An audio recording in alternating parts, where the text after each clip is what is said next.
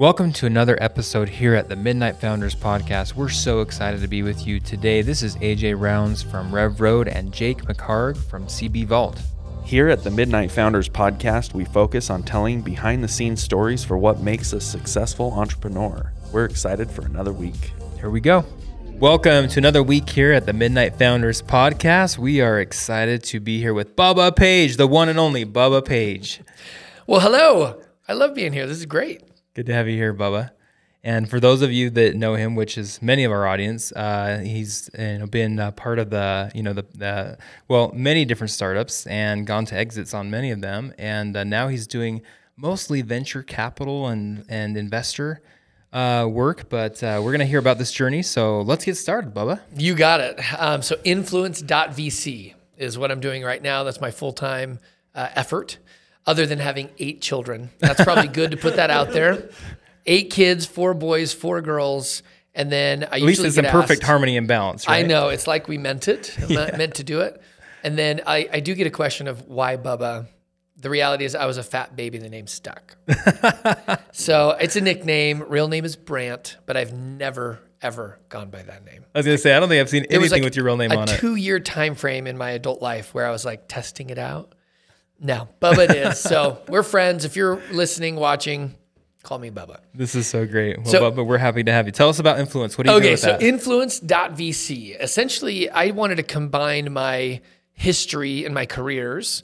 I spent, let's say a decade in B2B and technical arena, building a company from 2009 to 2020 and selling it. We reached the Inc. 5000 list 3 years and a few different kind of growth awards. In between there, though, I ended up raising venture capital for another company called Outro.com, and went through the Techstars program in Boulder, Colorado.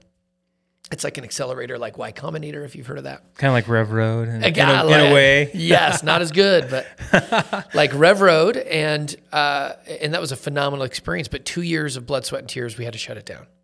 And so we'll talk about that more today because it really was devastating and just it like changed my whole paradigm having a failure. And sometimes you learn more from those than you do from your successes, 100%, right? 100%. And then my wife started blogging in 2011 under the name of funcheaporfree.com. While I was trying to build my business, she was writing about our life and how we were living frugally and having kids and all this stuff. And she did such a good job connecting with her audience that she grew extremely fast. And then she started Instagram and then YouTube. And today she has, if I'm doing my math right, just over 2 million followers across her different platforms. Incredible. Let's give her a shout out. Yeah, shout out to Jordan. Jordan Page on Instagram or Fun Cheap or Free on YouTube.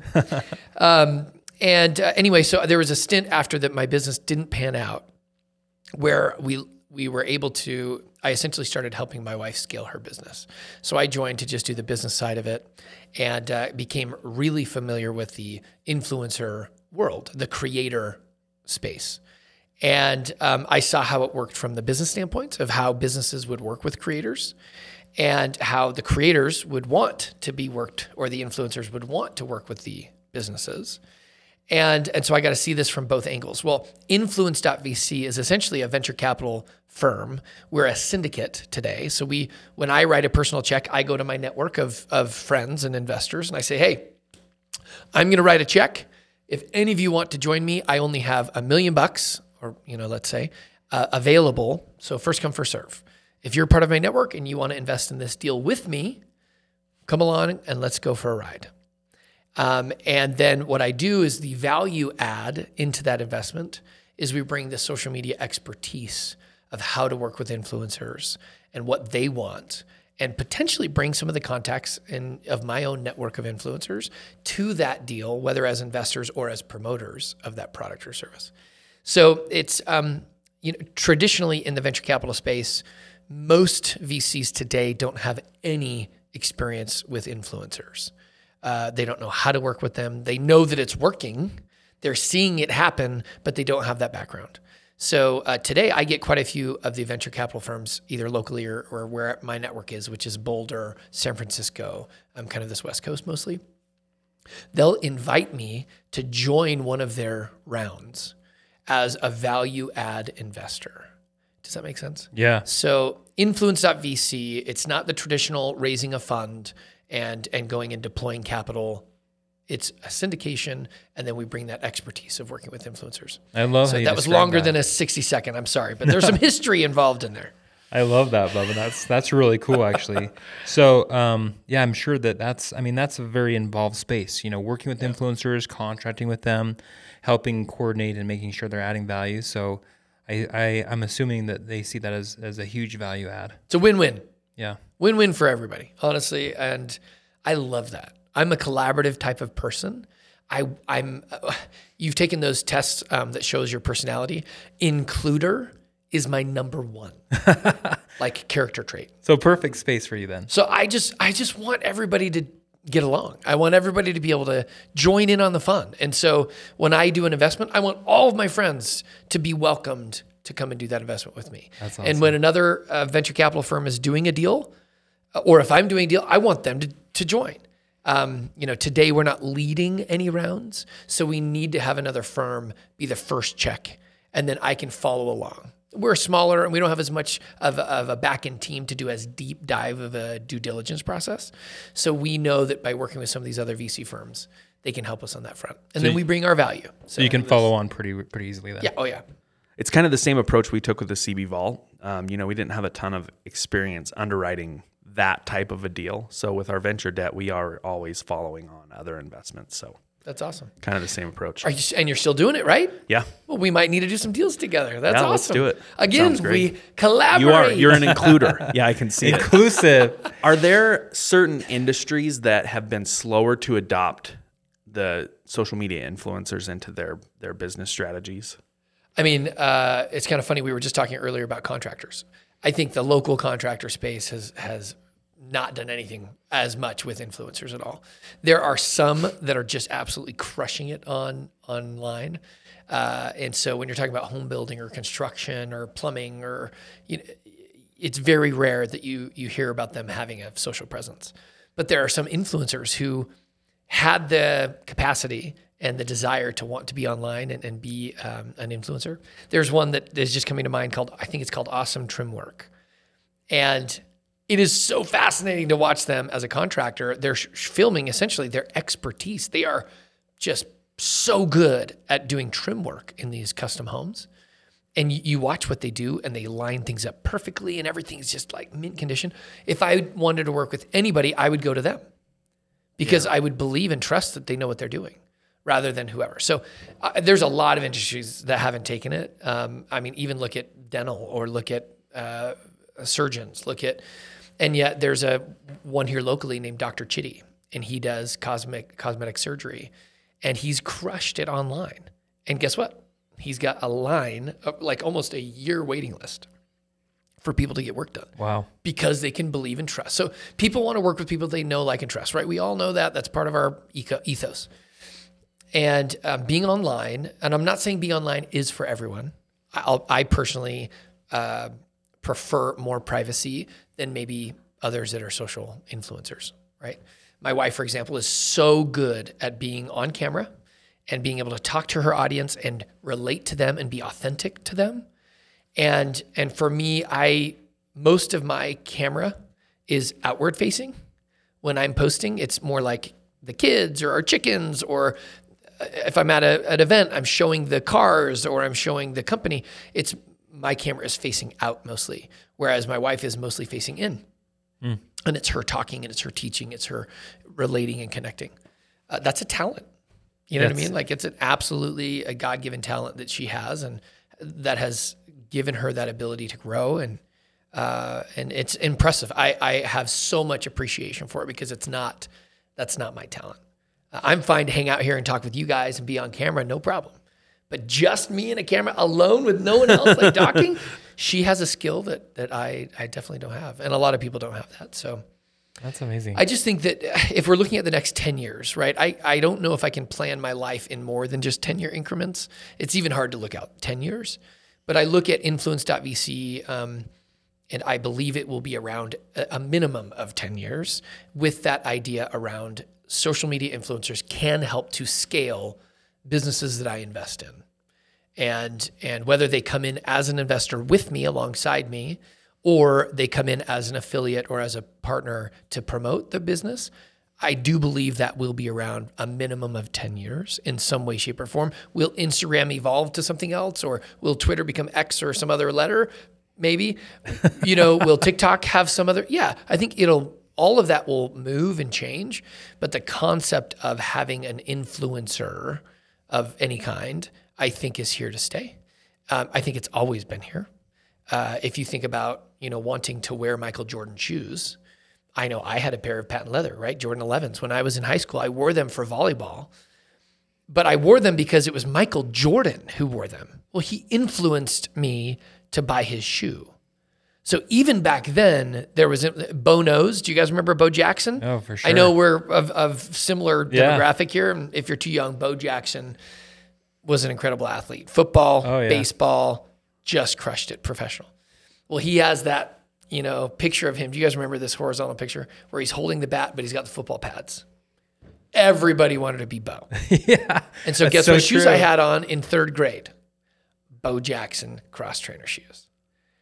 He influenced me to buy those shoes, right? And we've always been influenced. Look at the red carpet. Whatever the people are wearing at the red carpet, people are going to go buy whatever that design. So the idea behind influencing is not new. It's been around. It's just evolved with the digital age.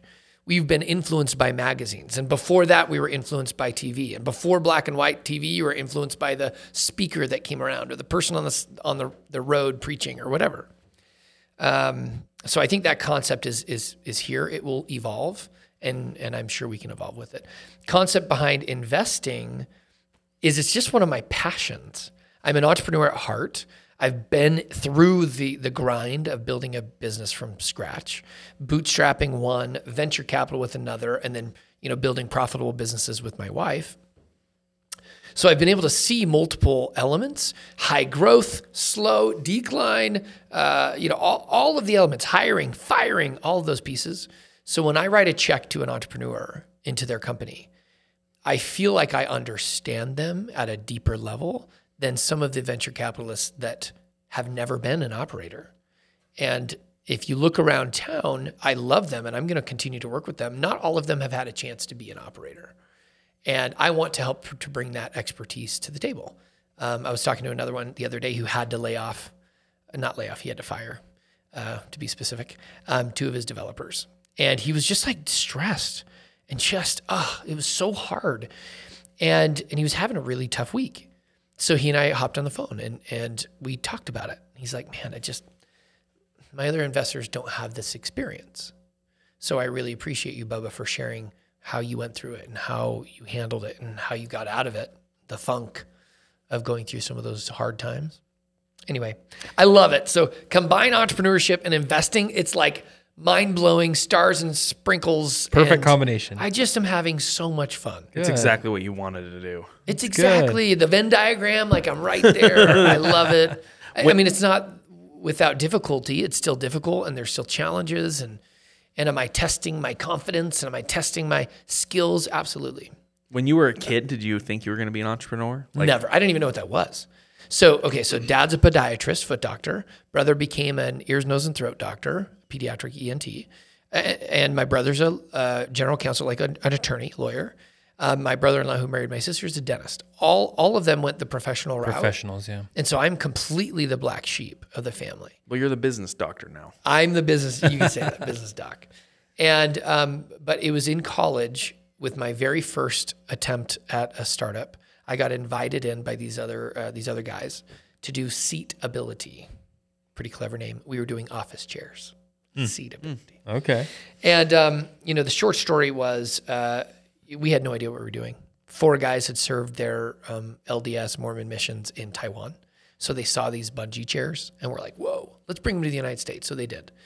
Then there were 2 of us who served missions, like one in Germany and I was in Brazil. So we couldn't help with the Mandarin side of it. But we did this thing for 2 years and I ended up selling my equity to the other partners. 2 of us sold to the other 4. And I wanted to go get other life experience. Unfortunately, the other 4, 3 years later, had to declare bankruptcy. They weren't able to go through it. But it was right during the 2008-9 era, and they just recession. It was a really, really hard time, right? Yeah. And I feel horrible that they had to go through that experience. I was able to walk away with cash from that exchange, so I sold and was able to walk away. But that that experience in college opened my eyes to what an entrepreneur was and what was the potential. And if there are any students out here listening, being a student and an entrepreneur is the absolute primo time to just give it a crack. You're like, go try it, because primo, I love it. It's the best time, I think, to at least try it. If you're 40 like me, you can still try it by all means, but you probably have a mortgage and you probably have kids. You may not have 8 kids, but you probably have kids. And you probably have a job and you probably have a lot of responsibilities. You can still do it. Just if you are a student, you have a lot of free resources at your disposal. And key piece here, students, if you're listening, people want to help students. The second you're no longer a student and you're a professional, nobody really wants to help you anymore. I mean, there are people who will and mentor you, but for the most part, like, you're now selling them something versus getting advice as a student. So I just take advantage of all of the student resources of any of the universities around or schools, and there's a lot that you can do with that. So that's how I got started. It's amazing how many companies are started by students. Yeah. And most of them are probably not going to be the biggest company ever. Like mine. It wasn't. But it gave me the guts to be able to take that next step, that next leap of faith. And then I got lucky in 2008. I went through kind of like Rev Road. It was called Junto Partners back in the day. So Greg Warnock, he's a legendary investor here locally. Yeah, Greg's awesome. And Alan Hall, he started a company called MarketStar, sold it up in Ogden. They basically took these 200 applications, narrowed it down to 20 young entrepreneur-minded people, and put us through an 8-week course. And it was once a week in person, and then they give us challenges. I remember, and then at the end they pick 5 as like who they would continue to mentor and potentially fund their business idea. It was unbelievably important for me. So like what you're doing at Rev Road and what other people are trying to do to educate and give experience to these young entrepreneurs, it was invaluable, because that was the moment where I went to my wife and said, I think I want to start a company again. Like, I want to start my own company. So that flipped the switch for you. So the intro was in college, and then I took like a year and a half gap of just working, trying to gain some experience. And then in 2009, started launchleads.com. And still going, by the way. Anyway, that really gave me the guts and the feeling of confidence to just give it a shot. And the reality is it was crappy for like 2 to 3 years, like barely got a pay. First year, no paycheck at all, none. So my wife worked full time, no kids yet. And we had agreed that when we had our first child, that she wanted to be at home. That was her choice. I supported that choice. And that I better be able to take care of our family. Do it or else kind moment, of thing. Right? And I promised, basically, if I can't take care of our family by that point, I'll just quit my thing and I'll go get a job. So talk about a fire that was lit under my seat. And so that was really motivating to be able to say like, okay, I got to figure this out. But for the first year, I took no paycheck. But guess what? My first son, he came in 2010. So I had basically 1 year. And from 2010 and 11, it was like sporadic paychecks, because I had to pay payroll first before I could pay me. So, I'd pay myself after payroll was done if we had money left over. And so those were lean years, hence the blog, fun, cheap, or free, because we were trying to do everything we could, to stretch a dime, stretch a dollar, more like dime. Stretch a penny sometimes. Stretch a penny. But and then just grinded through it. But having mentors was a very key element for me. And I know I get asked this question all the time, like, well, how do I ask you to be a mentor? Or how do I ask anyone to be a mentor? It's a really tough thing to do, because most entrepreneurs who have had some level of financial success or company success, they're going to be crazy busy, right? They're being pulled in a million different directions. So how do you get them to be a mentor? And somebody said this the other day and I loved it, so I'm going to take it. They said, provide value first to that mentor. And the young, entrepreneur is like, what value can I provide? I can't do anything. And it was interesting. There were some examples of there was a young entrepreneur who really wanted that mentorship, and he was good at websites. So he went to the mentor of his choice and was like, I can't do much, but I can help you with a website. Can I help build a website for you? And I would, love to get to know you better and hear your story and all this. So he created a relationship. He gave first. So Techstars, the Boulder, anyway, that's a whole nother story we'll go down. It's all about giving first. When you give first, and especially if you give first without necessarily expecting something in return, that's the right way to do it. If you're giving, expecting it to come back, then you can sometimes feel that, and people don't always love it. But this young entrepreneur basically said, hey, let me just help you build websites for your businesses, and I'd love to get to know you better. And that was it.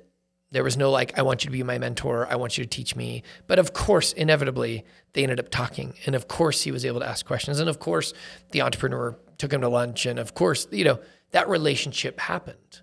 But he did it by giving first. So you got to be a little bit creative about what can you do to give? What expertise do you have? Or what, can you work hard on something? Do you, maybe you don't have you can't build websites, but maybe social media, or maybe video. Influencers. Influencers. I love it. Whatever it is, you can provide some kind of value somewhere in order to get to know and build a relationship with that mentor. The nice thing about a mentor versus an investor is that an investor has ulterior motives, right? So when I write a check, I hope that I act as much as a mentor as possible, giving them true, honest feedback without any ulterior motives.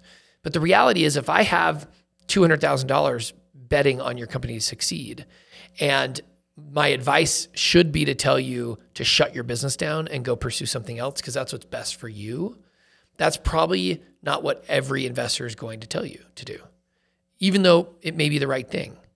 So investors, I am one, and so I'm shooting myself here, but there is an ulterior motive because we literally have a financial interest in your business succeeding. You need a return. You need a return. Yeah. The group needs a return. So mentors are usually not who you want to go for to get an investor. It's great advice. I don't know if we've heard a lot of that kind of advice here on the show, but that's keeping them separate is probably very important. I think when you're looking for help personally, your mentor can give you personal advice for just you because they love you. So my mission president, for example, love the guy, Craig Earnshaw. Has he been a mentor for you for quite a while? Absolutely. And, he may think, I haven't been a mentor, but he has been.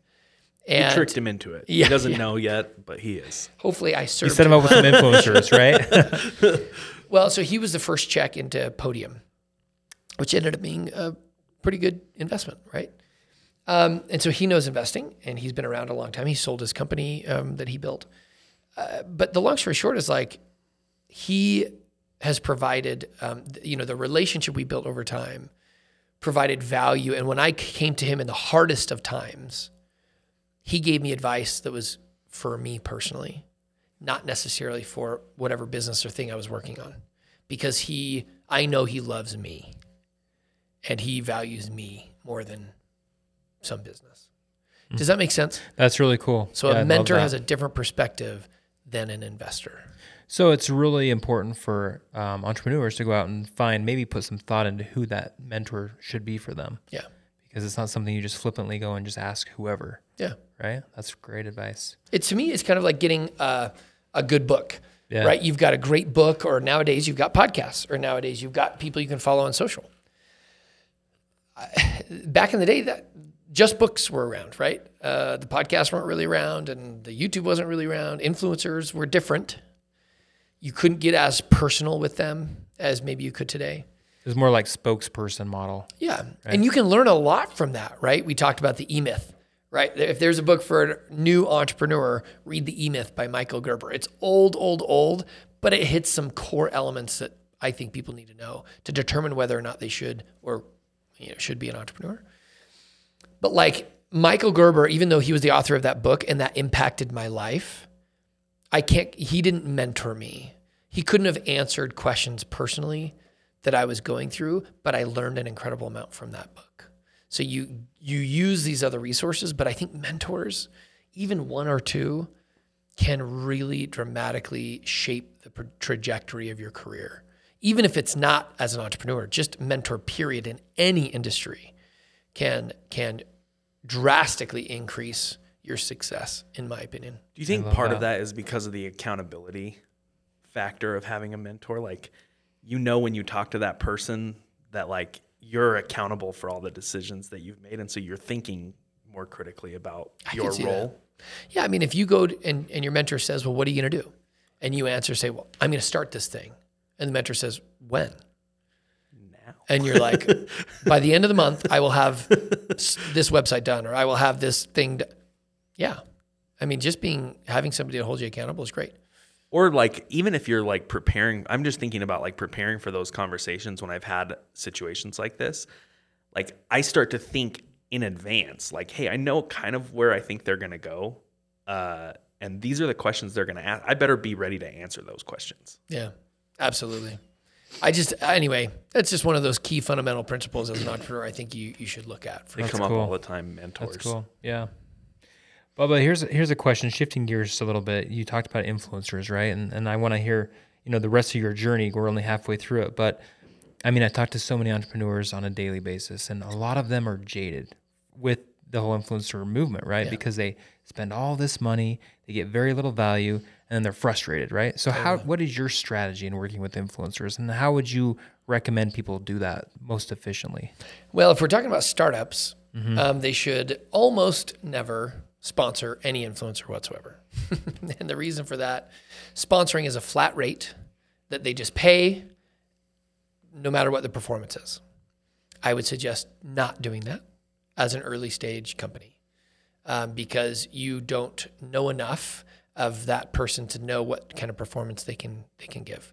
I would suggest an affiliate program is a way that you can pay on a pay for performance basis.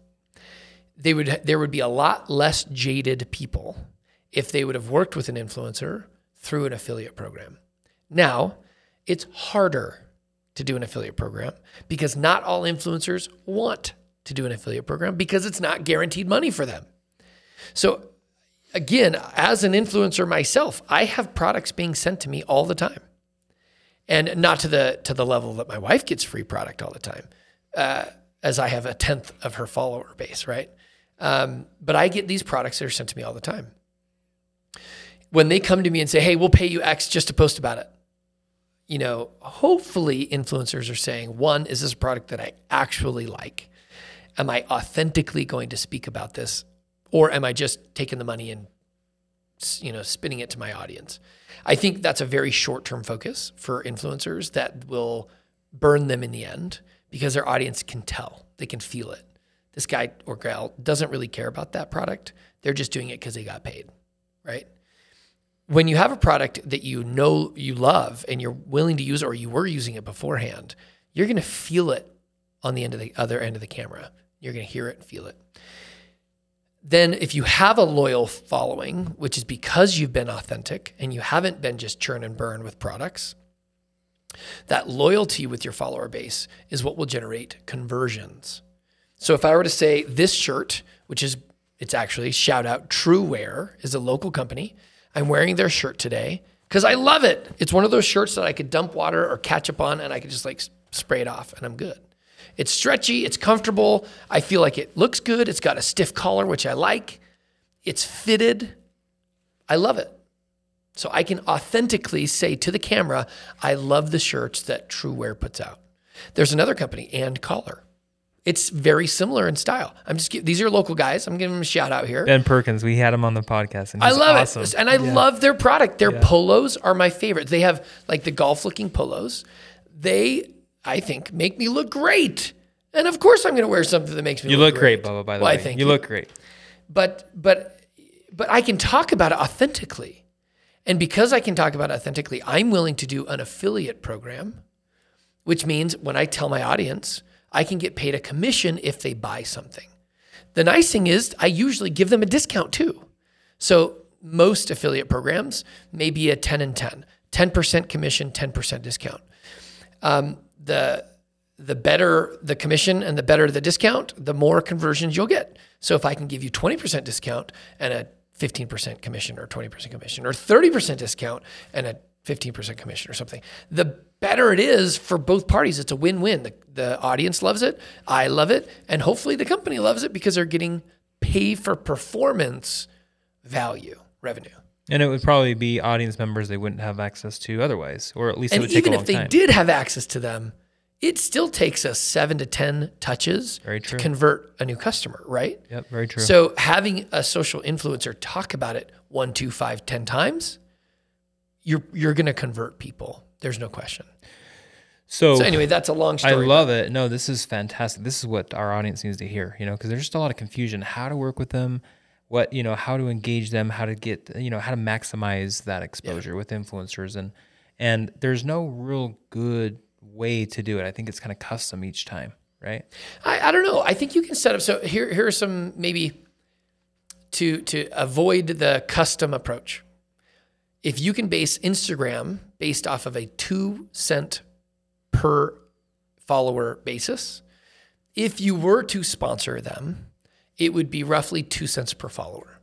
So my 58,000 people on Instagram, you'd essentially pay just under $1,200 if you were to sponsor a post, a reel, a story, something like that. And that's just a one-time thing. One time. Yeah.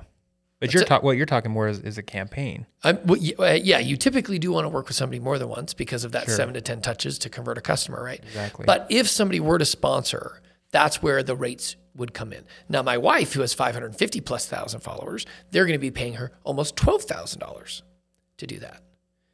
That's a pretty big chunk.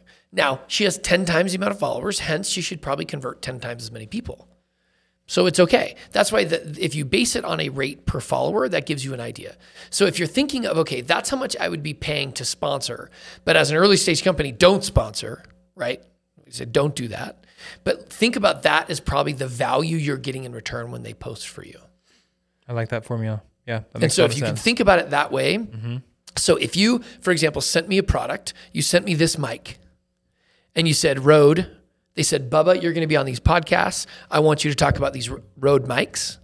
They're the best in the market, and I want you to test them. And if you like them, we want you to promote them. And we'll pay you 15% whenever anyone ever buys a Rode microphone. With your unique code or whatever. And my unique code is Bubba, and it gives you 20% off, right? That's the process.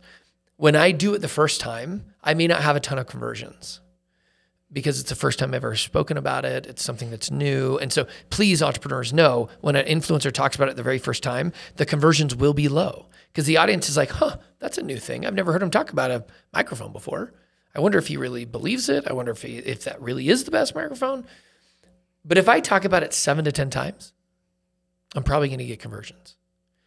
Now, you have to convince me as the influencer that I freaking love this microphone because I'm not going to talk about it 7 to 10 times unless I'm a huge fan of this microphone. And that's where, obviously, the quality of the product has to come into play. And if I'm even interested in that product, like I don't have a podcast, I join podcasts all the time. So would I use a Rode microphone? I might. Could I want to start a podcast someday? Maybe. Do I want to record, videos for my social content and have a better microphone? Yeah. So if Rode is listening, send me a microphone. I'll check it out and see if I like it, right? Come on, Rode, step up. But that is one thing that the entrepreneurs need to know. When you're working with influencers, you're almost going to always have to give them the product for free. There are some, if the product is in such high demand, that you can give it at a discounted price to those influencers. If no demand is there, you're just going to have to give it. You're literally just going to have to give it to people. And then you're going to have to hope that they see value in it and that they post. Now, if that's your case, then what I would do is pre-create their discount code and a unique URL for them. And when you send the product, send them that link, a unique link that tracks, and a discount code with their discount, and then a commission. So that they don't have to say, hey, I'm interested. Can you send me that stuff now? And there's a delay. Just pre-create it and send it. That's a good idea. That's one way to help facilitate. The other thing is do your dang research. Like what influencers would actually care about your product? TrueWear reached out to me directly. They obviously know my wife has a following. but she's probably not going to post about a menswear. So they sent it to me because it was for my following. Whether it's on LinkedIn, I have 21,000 people on LinkedIn that follow me, and my Instagram. So they sent it to me because in hopes I would like it. I did. And now I've got a bunch of their clothes. And yes, will they send me free clothing here and there? Absolutely. But I'll still post about it because I love it. And I know that there's some back-end commission that can be made from that. So if you have a very expensive product, and maybe this microphone is an example, or a very expensive camera, and you can't be giving $1,000 product to every influencer, then you've got to find a way for them to try it, to fall in love with it. Electric car, for example. They're probably not going to give a Tesla away to a Tesla influencer. But will they invite you to their grand opening or hypercraft, right? And let you test the car, film the car, be in it, be the first VIP, maybe send you swag, a hat, a shirt, whatever, a bag. Yes, you can do that. If you can't give that $1,000, $10,000, $20,000 product away, find some other way to incorporate it. Yeah. And to get that influencer bought in that they love that piece. And then here's a unique caveat, and maybe we're out of time, but here's a unique piece that most people are not doing, only at the highest level of A-list celebrities, is they're giving equity for influence. This is not happening very often. I think I can say this. I'm going to say it. Say I think it. I can say this. Here we go. Say it. Let's do it. So I wrote an angel check to Gab Wireless. They're a local company, safe tech for kids. I got 8 kids. They do cell phones that are no internet, no social media. I love it. We love Nate Randall. He's awesome. He's great. And just the story, the mission. I am passionate about the mission. I've got 8 kids. I don't want them looking at all kinds of stuff online. And of course, they can find it in other places. But I want to use a trainer phone where they can not have to have social media and not have to have internet on their phone. So we wrote a little angel check. We agreed to do that as a early in their seed round. Well, then they wanted us involved to share and promote their product. So they gave us a commission and a discount code, and we started sharing the product. Well, I had negotiated to convert a portion of that commission into equity. So check this out. It was a pay-for-performance commission-based structure. They did give us phones. So that was, you could say that's sponsored. They did give us bonus, phones. yeah. Bonus. But we promoted it. We generated almost $500,000 in product in revenue for them. And you converted that in equity, or a portion and we were able of to it. convert the commission and only part of it. They wouldn't let us do all of it into equity because it was a lot. But we were able to take a portion of that and convert it into more equity on top of the check I had already written as an investor. Then they paid us the rest in commission and continue to have that affiliate program. And we continue to promote it because now that I'm an equity owner in this business, I am a lifelong supporter of their product. I love it. And I will continue to talk about it forever because it's such a good product. And I am an investor. I want them to succeed.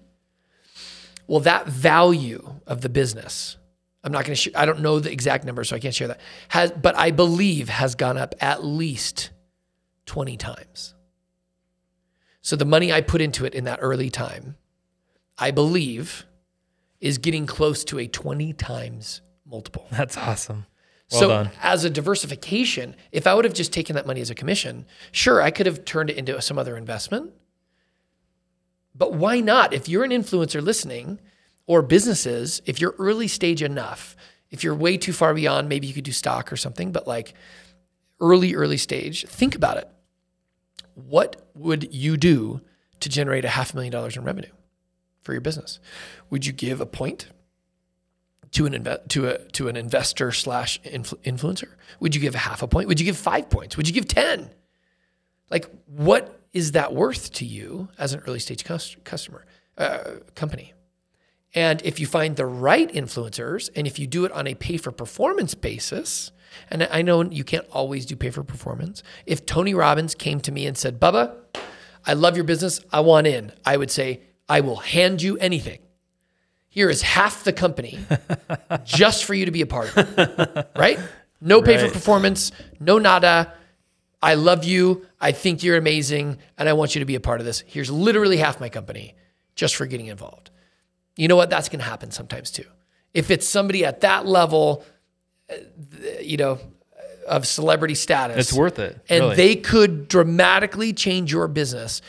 A quick story, Deion Sanders is all the rage now, right? He's wearing these glasses, and supposedly people were getting upset that he wasn't taking off his glasses to talk to people. So they were talking about it online, and the news channels were like, why won't Deion take off his glasses to talk to these other adults? Guess what happened to the glass company that he had pre-worked out a deal? They sold $2 million in sunglasses in a weekend. Wow. Just because Deion Sanders was wearing the glasses, and there was a little bit of controversy around him wearing the glasses, and their sales skyrocketed. Power of influencer and the media, right? Absolutely. Together. So you obviously have the A-list celebrity statuses like the Tony Robbins and like the Deion Sanders and like the whatever, right, celebrities. But then you have these macro influencers that are like 500 to a million, type of followers, and you've got more, macro and then nano and all these types of levels of influencers. Can you give a product away to every single person who has 5,000 followers? No, you probably can't, depending on your product. But try and target who might be your right person. And then also you'll get a different level of engagement. The person who has 1 million followers will have probably a lower percentage of engagement than the person who has a 5,000 follower base. Because 5,000 followers, they're all their best friends. They're very authentic, yeah. And so they'll have a higher conversion rate than maybe the person who has 1 million. Now, at scale, you're looking at a bigger pie. And even though it's a lower percentage, if you have 1 million followers, it's probably a lot more in total sales than the person with 5,000. Does that make sense? So there's some. Yep. So I'm digging deep with you guys to love it. Share. Hopefully entrepreneurs that are listening, this gives you a little bit of an idea of how to work with influencers. If you were a company that I had just written a check into, I'd spend 2 to 3 hours with your company doing this and because that's what I do. It's not a service. I don't charge. It's just if I'm writing a check as an investor into your company, I want you to succeed. I'm going to come and share my knowledge with you. I'll share my network with you at no additional cost. I'm an investor. We have an aligned incentive. Huge value add, right? So this is, it's a piece of the pie that is obviously ever changing, but hopefully this gives you some baseline fundamentals of how to work with influencers, how to get your mind thinking about it. Don't, obviously, in my opinion, count on influencers being 100% of your sales. Leverage it as a sales channel, but then you better have other channels. But it is an incredible billboard of awareness, and it will convert into actual revenue, but please don't just bank your entire company on influencers alone. There may be some where that is their sole strategy, and I get it, but for the most part, you should have other channels. Maybe it's Amazon, maybe it's another reseller, maybe it's another expert in your field that can think about it. Email campaigns or whatever. Email campaigns, other social posts or content but I do believe it's here to stay. I do believe it's a growing market. I do believe that social influence, as long as it's authentic, will continue to stay. The churn and burn, that's going to continue to decline. And trying to find those people who have an authentic, loyal audience, that's probably the difficulty of most companies and why some people feel burned. Is I just spent 10 grand working with an influencer and I got nothing. And I would say, well, did you do the research? Have you looked at what their other posts have done? Have you talked to any other companies they've worked with before? Did you actually call them and get a reference? Hey, how did they convert? Did they actually convert? Did they not? So before you spend your hard-earned money, do a little bit of research. You would do the same if it was a marketing approach. If you're going to spend money at a trade show, you'd probably do the research. Is this the right trade show? Or is this the right audience? Is it the right location? Is it how much money can we spend? You're going to do the research. Do the same. It's just another channel. And it can be very powerful, but it's just another channel. Anyway, I'm totally on a soapbox. I I'm love sorry. it. No, I love I it. need to. Yeah, Very helpful. it's incredible. I did have a question as you were going through this. You said if you're a startup, don't ever sponsor an influencer. That may be But then- strong words, but yeah. Yeah, but then as you went along, like the other side, pay for performance makes a whole lot of sense. But when does it not make sense? Like it seems like every company out there should be pushing as hard as they can to do pay for performance or some of these incentive based or like equity or whatever. When would it make more sense to do a straight like sponsor of an influencer? If you have somebody in your eyesights, in your target, that is like your absolute 100% ideal influencer. You know it through and through. You've done all the research. By far and above, that is your person. But they don't care about you.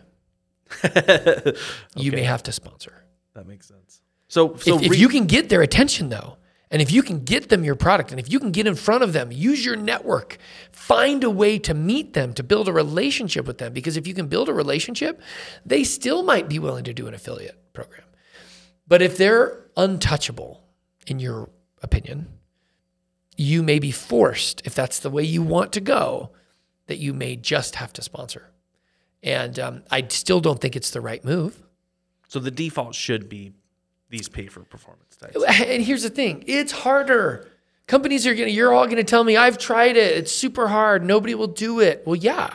If you talk to 100 influencers or 1,000 influencers and say, which ones do you want? Influencer, do you want to be paid pay for performance or do you want to be paid in sponsorship? Guess what? 100% will say sponsorship. But do you think they're short-sighted on their side as well? Absolutely. But that's easy, fast money. My wife, on the other hand, and I'm going to give more props to her, she, yes, has done sponsorships, but she's taken those products that she's known, liked, and trusted for a long, long periods of time, and she's done affiliate and has earned way more than the potential sponsorship because of her audience and the loyalty and how much she loves it. So yes, but they will never do that first. Yeah. If it's their first interaction with a company and you ask them sponsorship affiliate, always sponsorship, because you're an unknown entity to them. You're an unknown product. Will their audience like it or not? Even if they are bought in and they like it, they don't know. They also don't know if your website can convert. Are you going to take the leads that come and are you going to do what's right? Are you going to treat them correctly? Are you going to be the best customer service that you can be? Or are you going to treat my people like crap? I don't want to promote your product, but I don't know that from you yet. I haven't worked with you before yet. It's true. And if I have any fear or hesitation, I'm not going to promote your product. If I can come to know you as a company and get to, I think Mixers has done a really good job. They're one of the fastest growing companies in Utah. I think one of the fastest across the country. And, Jess Toulson, their CEO, she's taken this unique mindset around influencers as a relationship. Now, her target are moms, and so she has mom influencers. She's a woman, and I think that helps. She's able to relate. They're able to do trips, sleepovers, and parties, and she can connect with them at a level that maybe other CEOs couldn't do. I don't think I could do the same with that targeted demographic because, one, I hate to bring up gender, but I'm a man. And so if I'm gathering all of these women together and we're going to do a party and we're dancing and staying up late and doing all this fun stuff, they may not feel as comfortable with me as they would with somebody like Jess. So she has an advantage. She built a product to her advantage and they're doing phenomenally well with influencers. But does she take care of her influencers? For the most part, I think she does. She's sending out product monthly to those people who convert, to those people who are generating affiliate. She's sending out product to them for free monthly. And then, I got to say this real fast. Yeah. Her top affiliates, she takes on trips. You don't know how motivating that is to some of these influencers. Even though, let's say the total cost of the trip was $5 or $10 grand. Technically, the influencer could probably just pay for that out of pocket. But knowing that it's a free trip is the perceived value is so much greater, they will work above and beyond for that free trip. It doesn't work with every product and it doesn't work with every influencer, but I'm just saying there are ways to get creative to generate almost like a frenzy with these influencers, but she's done such a good job with creating a relationship. And I think in any business, relationships are going to be the numero uno for your success. So treating the influencer like a transaction will get you transactional results. Treating the influencer like a partner and a friend will get you lifelong results, in my opinion. Okay, I cut you off. No, you're good. That was it. That was the soundbite that we needed, right? I mean, that was amazing. I think what I've learned in listening, to you over this time is that, like you just said, if you treat it as a relationship, and from the entrepreneur standpoint, if you invest further in that influencer, like cultivate that relationship with additional free product and how are you doing and what's next and how can we be better, I think that'll go leaps and bounds further than what you do if you just did a one-time thing, just cut a check. I love that. Yeah. That was great learning. One thing that I'll just give another shout. I mean, I've shouted out my wife like 800 times already. Sounds Love like you. we need to She's have her on the show. amazing. Yes. She's done a great job of including her audience in helping her to create her next products. And, influencers have an advantage of doing that. If you have a following, you can ask your audience, do you like this or do you like that? Do you like that logo? Do you like this color? Do you like this one? That most companies don't have that. So right? instant feedback loop. Instant feedback loop. Yeah, I love that. And for the most part, you can get quality data-driven results back. What is it? Steve Jobs that says something like, your customer doesn't know what they want. You have to show them what they want. There's only so many Steve Jobs out there. I think most companies are trying to find out what their customer wants first. Lean startup methodology, go talk to all your customers, find out what they want, then go build it. I think that's the right approach. Yes, there will be another Apple someday, and they will create a product that we've never even heard or thought about. And that's going to be amazing. But I think that's a lot fewer. So try to get that feedback. And if you're a company that could potentially have a social following, you might want to try to create content. And you may want to try to create your own following and create some loyalty in your customer base. Treat it like an email list. Treat it like a text-based list. Treat it like, you know what I mean? Like, we are all told in our marketing classes to build an email list. We're all told to get their cell phones if you can and get them on your text-based, send them discount codes. Social followers essentially are the same. From a marketing mindset perspective, it is a marketing asset that you can connect with. And so that's how I would think about it for some of the companies out there. Not every company needs social followers per se, but. Well, this has been enlightening, and I've had a lot of fun. If there are companies out there that are listening to this and they want to reach out to you to figure out how to kind of get connected and see if you're interested in investing and talking to them more about doing these influencers and incorporating this into their marketing strategies, how do they get in touch with you? LinkedIn is always the easiest. There's not too many Bubba pages on LinkedIn. Did I say LinkedIn? Yeah. Yeah, LinkedIn. So absolutely connect with me on LinkedIn. I'd love to be able to connect with you and stay connected. I think that's a great long-term relationship building area. If you want my personal life and, kids and activities, that's Instagram, Bubba page on Instagram. You can find me there. And if it's on a professional side that you're hoping to connect, LinkedIn is the right way to go. And you can go to influence.vc, check out what we're doing, see if you might be a fit for that. And we'll go. I mean, the reality is I'll probably end up doing in the next 12 months, 10 to 12 investments, period. I may talk to 2,000 companies or more to find 10 to 12 investments. Not to put it as a downer for any of those that are listening, but venture capitalists have to say no most of the time. I will try and provide value to someone who reaches out in some way, shape, or form, whether it's through an introduction or maybe some insight or some advice. But this is the worst part of my job, is having to say no 99.9% of the time. That literally is just the worst. I hate that part. But it's that's part of the gig, and hopefully I can create a relationship with them so that further down the road, maybe it does become an opportunity, or maybe their next business becomes an opportunity. And I'm all in it, and including, coming back to it, including everybody the best way I can, helping however I can, giving back because I know I've received a ton and hopefully I can give back too. Great. Bubba, this has been fun. Thanks for joining us here on the Midnight Founders podcast. Loved it, guys. We'll keep watching what you're doing and watching the success rise. Hey, thanks, guys. Take care. See ya. The Midnight Founders Podcast is a podcast about entrepreneurship that is hosted by CB Vault and Rev Road. CB Vault is the entrepreneur arm of Central Bank. And Rev Road is a venture services firm where companies come to grow. Thanks for listening to us. You can find us on Apple Podcasts and Spotify, wherever you listen to your podcasts. This is AJ and Jake signing out.